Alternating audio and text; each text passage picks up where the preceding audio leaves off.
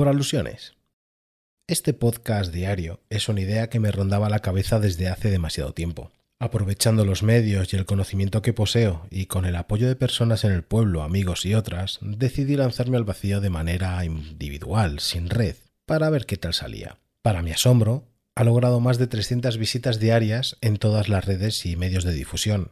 Sí, estoy tan sorprendido como tú. Los temas, seleccionados a lo largo del día bajo el criterio de lo que considero importante, que abarcan lo ocurrido, los eventos futuros, la supuesta necesidad social y otros factores que se me ocurran. Siempre intento hacerlo desde el cariño, aunque admito que a veces le doy con la estopa a los mismos de siempre, y lo recalco. Lo repito mucho, no juzgo a las personas. Claro que no, solo la forma en la que afrontan sus responsabilidades y cómo dejan de lado a la población. Si no te gustó que no mencionara a AMPAs ni a la Asociación de Comercio de Guadarrama, lo siento. Pero adivina qué, me da igual. Me gustaría aclarar que Buenos días, Guadarrama soy yo solo.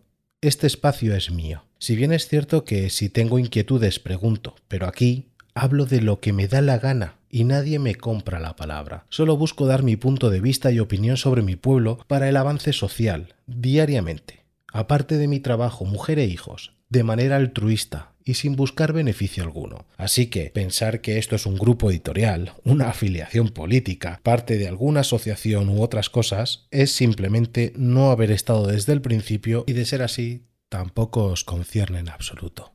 A esos que han hablado de más, les invito cordialmente que escuchen el podcast del 10 de octubre, que lo disfruten y por favor intenten no hacer ruido al salir. Buenos días, hoy es 5 de diciembre de 2023.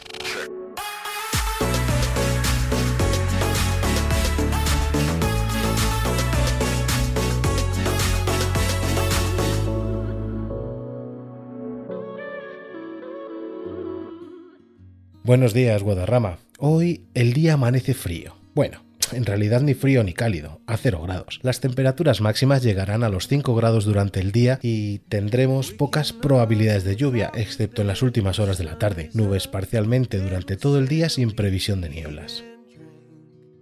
El pasado día 3 fue el día de la discapacidad.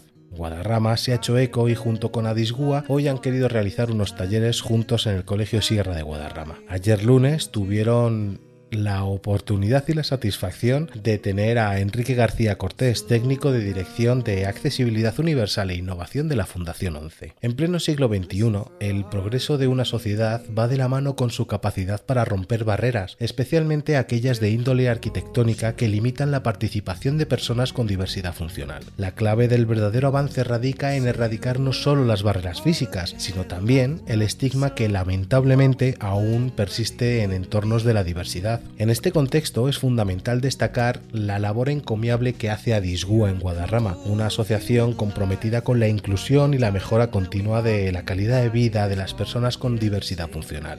Su incansable trabajo no solo se limita a derribar barreras arquitectónicas, sino que también se centra en la eliminación de prejuicios y fomentar una comunidad inclusiva. Como hemos comentado, hoy a partir de las 9:15 de la mañana, Adisgúa llevará a cabo una serie de talleres y la lectura de un manifiesto de plena inclusión en el Colegio Sierra de Guadarrama. Esta iniciativa no solo busca sensibilizar a la comunidad sobre la importancia de la inclusión, sino también inspirar cambios significativos en la percepción de la diversidad funcional. La inclusión no debería limitarse a eventos puntuales, más bien debe convertirse en una parte integral de nuestro día a día. La construcción de una sociedad verdaderamente progresista implica un compromiso constante con la eliminación de obstáculos, tanto físicos como mentales, que impidan la participación plena y equitativa de todas las personas.